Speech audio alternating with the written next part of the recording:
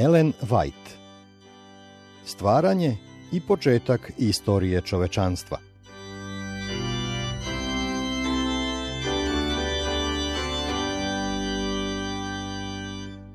Devetnaesto poglavlje. Povratak u Hanan. Ovo poglavlje zasnovano je na 1. Mojsijevoj 34, 35 i 37.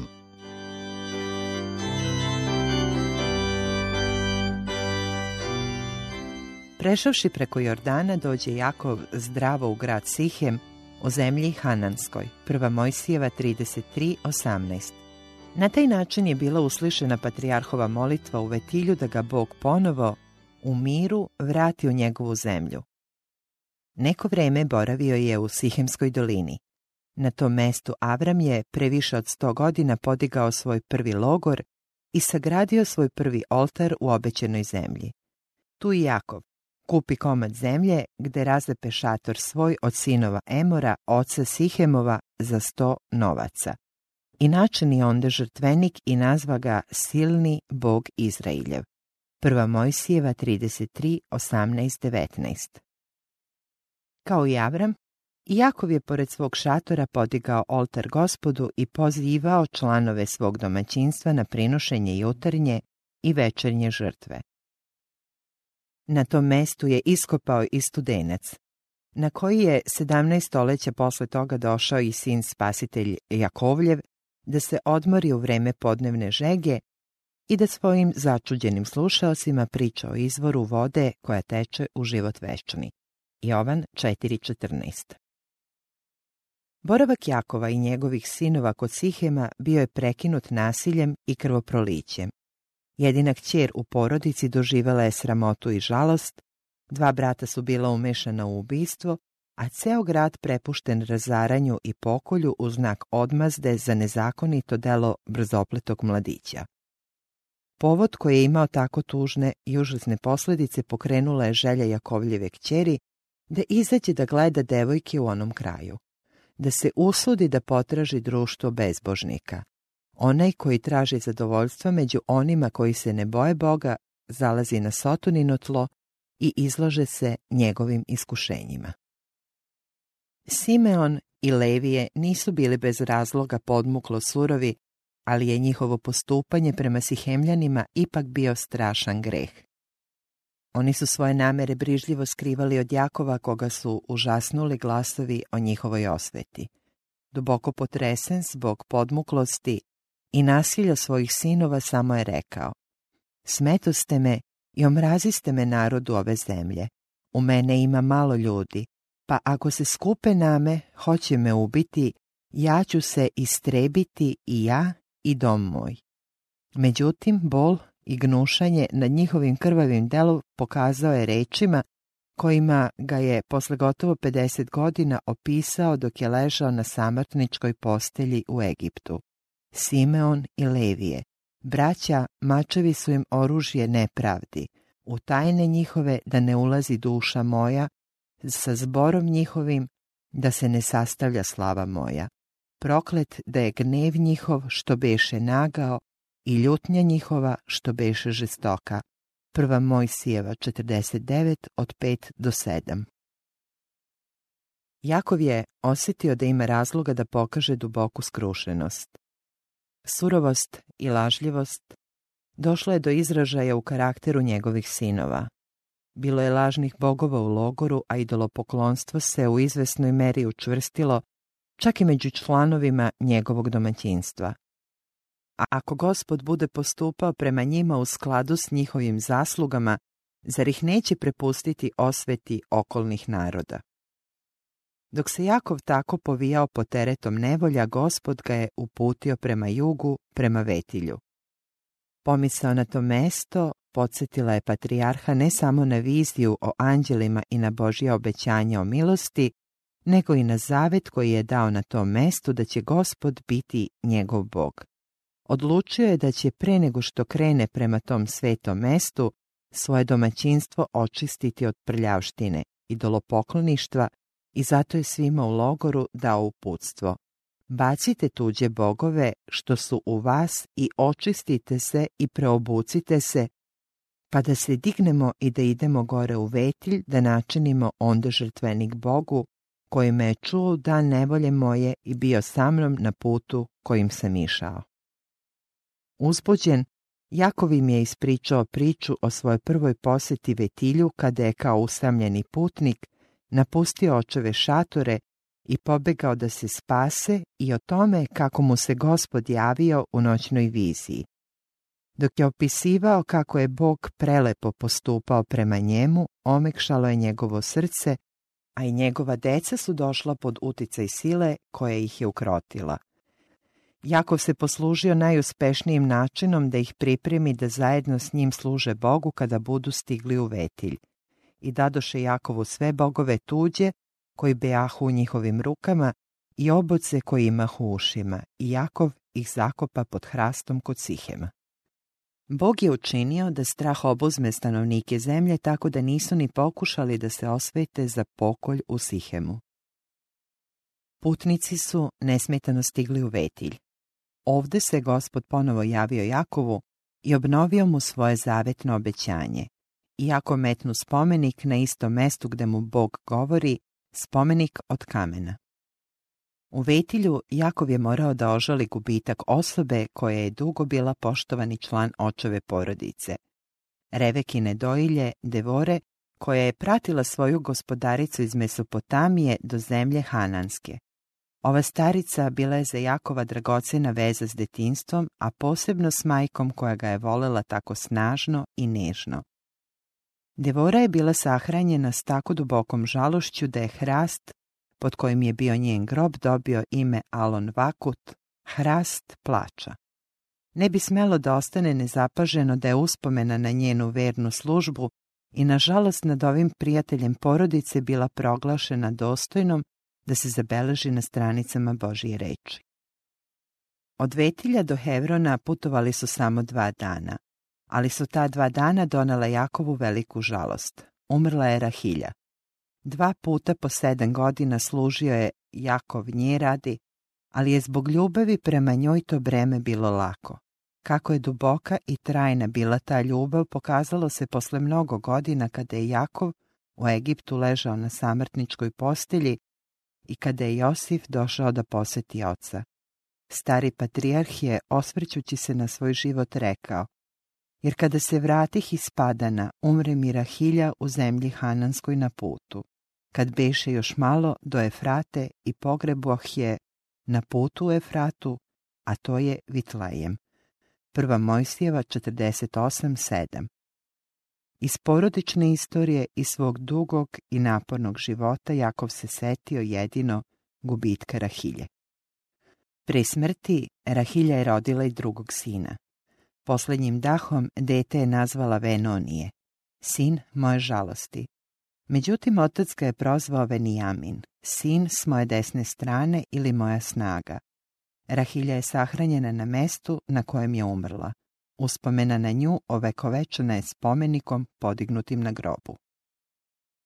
Na putu prema Efrati još jedan mračni zločin uprljao je istoriju Jakovljeve porodice i postao uzrok da Ruvim, najstariji sin, izgubi prednosti i počasti prvenaštva.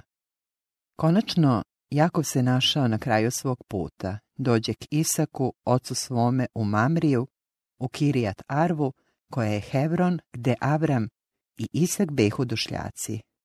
Ovde je u svog oca proveo poslednje godine njegovog života. Isaku, onemoćelom i slepom, pažnja dugo odsutnog sina bila je uteha u godinama usamljenosti i žalosti. Jakov i Isav ponovo su se sreli pored očeve samrtničke postelje. Nekada je stariji brat iščekivao taj trenutak kao priliku da se osveti, ali su se u međuvremenu njegova osjećanja potpuno promenila. Jakov, vrlo zadovoljan duhovnim blagoslovima prvenaštva, prepustio je starijem bratu očevo bogatstvo, jedino nasledstvo koje je Isav tražio i cenio. Nije ih više razdvajala mržnja ili zavist, ali su se ipak morali rastati jer se Isav preselio na goru Sir. Osim uzvišenog dobra za kojim je Jakov težio, Bog, u kome je obilje blagoslova dao mu je i zemaljsko bogatstvo. Imanje dvojice braće beše vrlo veliko, te ne mogahu živeti zajedno, niti ih zemlja u kojoj behu došljaci mogaše nositi od množine stoke njihove. Ovo razdvajanje bilo je u skladu s onim što je Bog nameravao s Jakovom. Pošto su se toliko razlikovali po verskom opredeljenju, za braću je bilo bolje da žive odvojeno. Isav i Jakov dobili su istu pouku u Božijem poznanju. Imali su istu mogućnost da drže njegove zapovesti i steknu njegovu naklonost, ali to je učinio samo jedan od njih. Krenuli su različitim životnim stazama i njihovi putevi su se sve više razilazili. Bog nije samo dovoljno odlučio da Isavu uskrati blagoslove spasenja. Darovi njegove milosti preko Hrista dostupni su svima. Sam čovek po svom izboru odlučuje hoće li propasti. Bog je u svojoj reči objavio uslove pod kojima svaka duša može biti izabrana za večni život. Da, verujući u Hrista, bude poslušna Božjim zapovestima. Bog je objavio koji je karakter u skladu s njegovim zakonom i svako ko bude zadovoljio merila imaće pravo da uđe u njegovo carstvo slave. Sam Hristos je rekao, ko veruje Sina, ima život večni. Ako ne veruje Sina, neće vidjeti života. Jovan 3:36. Neće svaki koji mi govori Gospode, Gospode, ući u carstvo nebesko, no koji čini po volji Oca mojega koji je na nebesima. Matej 7:21. U otkrivenju on objavljuje: blago onima koji tvore zapovesti njegove, da im bude vlast na drvu života i da uđu na vrata u grad. Otkrivenje 22:14. Što se tiče čovekovog spasenja, to je jedini izbor o kome govori Božja reč. Svaka duša koja svoje spasenje gradi sa strahom i drhtenjem, bit će izabrana. Svaki koji stavi na sebe sve oružje Božje i koji se bude borio u ispravnoj borbi vere, bit će izabran. Svaki koji bude stražio i molio se Bogu, koji bude pretraživao pismo, koji bude bežao od iskušenja, bit će izabran. Svaki koji bude imao postojanu veru i koji bude poslušan svakoj reči koju Bog izgovori, bit će izabran. Otkupljenje je dostupno svima. Blagoslov otkupljenja uživaće samo oni koji ispune uslove. Isav je prezreo blagoslove zaveta. On je više cenio prolazno nego duhovno blago, pa je i dobio ono što je želeo. On se svojim slobodnim izborom odvojio od Božijeg naroda. Jakov je izabrao nasledstvo vere. Pokušao je da ga stekne lukavstvom, izdajom i lažima, ali Bog je dozvolio da mu greh posluži za popravljanje. Ipak, uprkos svim gorskim iskustvima, u kasnijim godinama Jakov se nikada nije pokolebao, niti je odbacio svoj izbor. Shvatio je da se ljudskim veštinama i lukavstvima ne mogu steći blagoslovi, da je na taj način ratovao protiv Boga. Iz one noći rvanja pored javoka Jakov je izašao kao drugi čovek. Njegovo samopouzdanje bilo je iskorenjeno. Nekadašnje lukavstvo od tada više nije postojalo. Umjesto prepredenošću i prevarom, njegov život bio je obeležen jednostavnošću i istinom. Naučio je lekciju jednostavnog oslanjanja na ruku svemogućega usred nevolja i stradanja u skromnoj poniznosti, pokorio se Božjoj volji. Niži elementi njegovog karaktera izgoreli su u peći ognjenoj, pravo zlato je bilo pretapano, sve dok se u Jakovu nije pojavila nepomešana Avramova i Isakova vera. Jakovljev greh i događaji koje je taj greh izazvao imali su svoje neizbežne negativne posljedice.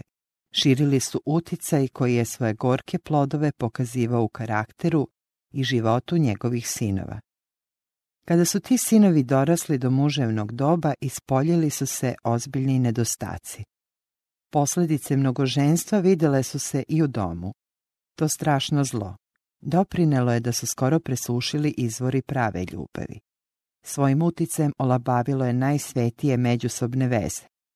Ljubomara nekoliko majki zagorčavala je porodične odnose, deca su odrastala svađalački raspoložena, nesposobna da podnesu nadzor, a očev život bio je pomućen strahovanjima i žalošću. Ipak jedan od njih potpuno se razlikovao od ostalih. Stariji Rahiljin sin Josif, čija je retka spoljašnja lepota odražavala unutrašnju snagu uma i srca. Neporočan, živahan i pun veselja, dečak je pružao dokaze o svojoj moralnoj čvrstini i ozbiljnosti. Bio je poslušan očevim poukama, uživao da sluša Boga, vrline kojima se kasnije isticao u Egiptu, ljubaznost, vernost, istinoljubivost, već su se pokazivale u njegovom svakodnevnom životu. Pošto mu je majka umrla, osjećajno se čvršće vezao za oca, a Jakovljevo srce prionulo je uz ovo dete koje mu se rodilo u starosti. Zavolao je Josipa najvećma između svih sinova svojih. Upravo je ova naklonost postala uzrok mnogih patnji i žalosti. Jakov je nemudro pokazivao da mu je do Josifa najviše stalo i time je izazvao ljubomoru ostalih sinova. Kada je Josif, videći da se braća rđevo ponašaju, postao vrlo uznemiren i usudio se da im nežno prigovori, samo je izazvao njihovu još veću mržnju i odbojnost.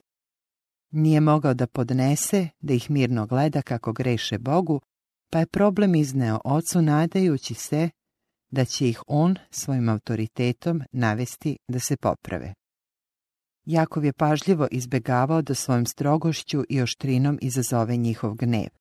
Duboko uzbuđen, izrazio je svoju zabrinutost za sudbinu svoje dece. Preklinjao ih je da pokažu poštovanje prema njegovoj sedoj kosi, da ne obeščašćuju njegovo ime i iznad svega da ne sramote Boga takvim nepoštovanjem njegovih propisa.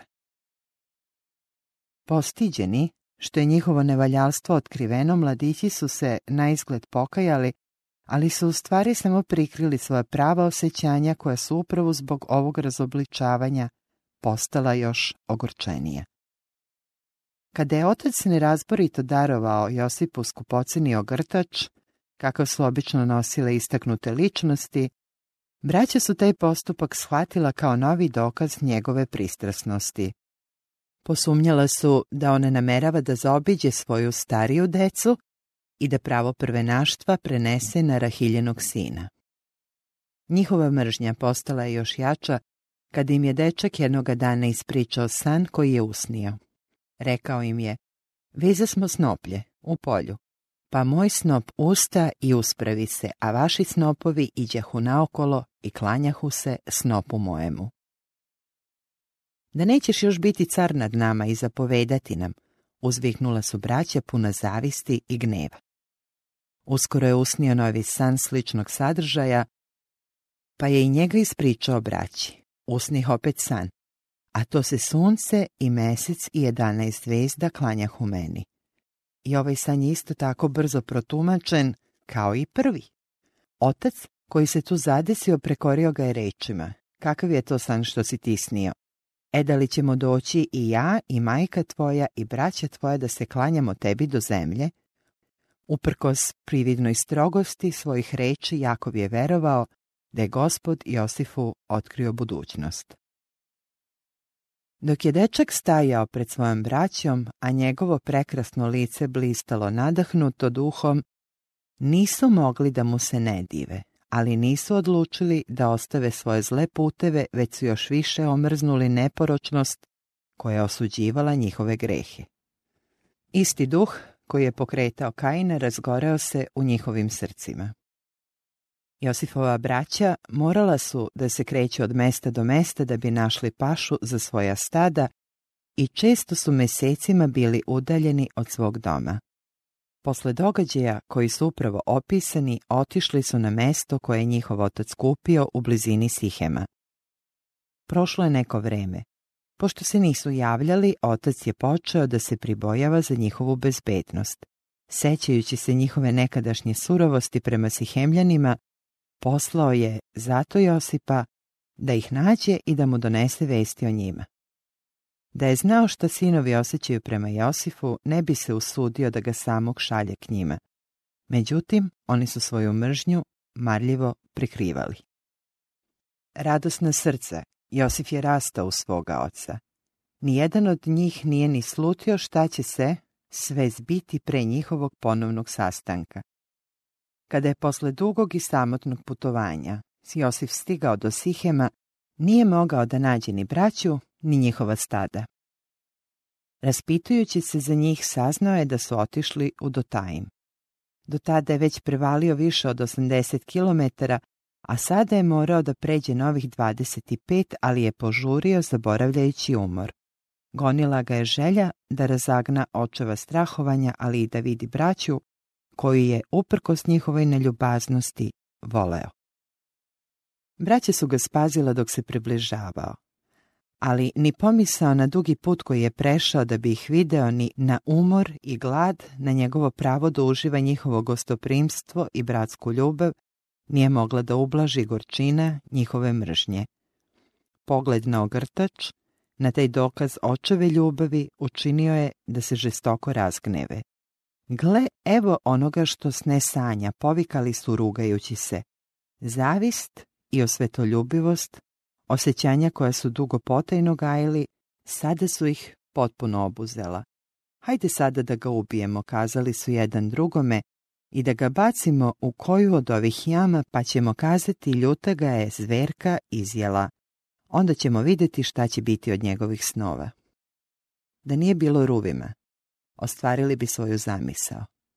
On se ustručavao da učestvuje u ubistvu svoga brata, pa je predložio da Josifa živoga bace u neku jamu. Potajno je međutim nameravao da ga spase i vrati ocu.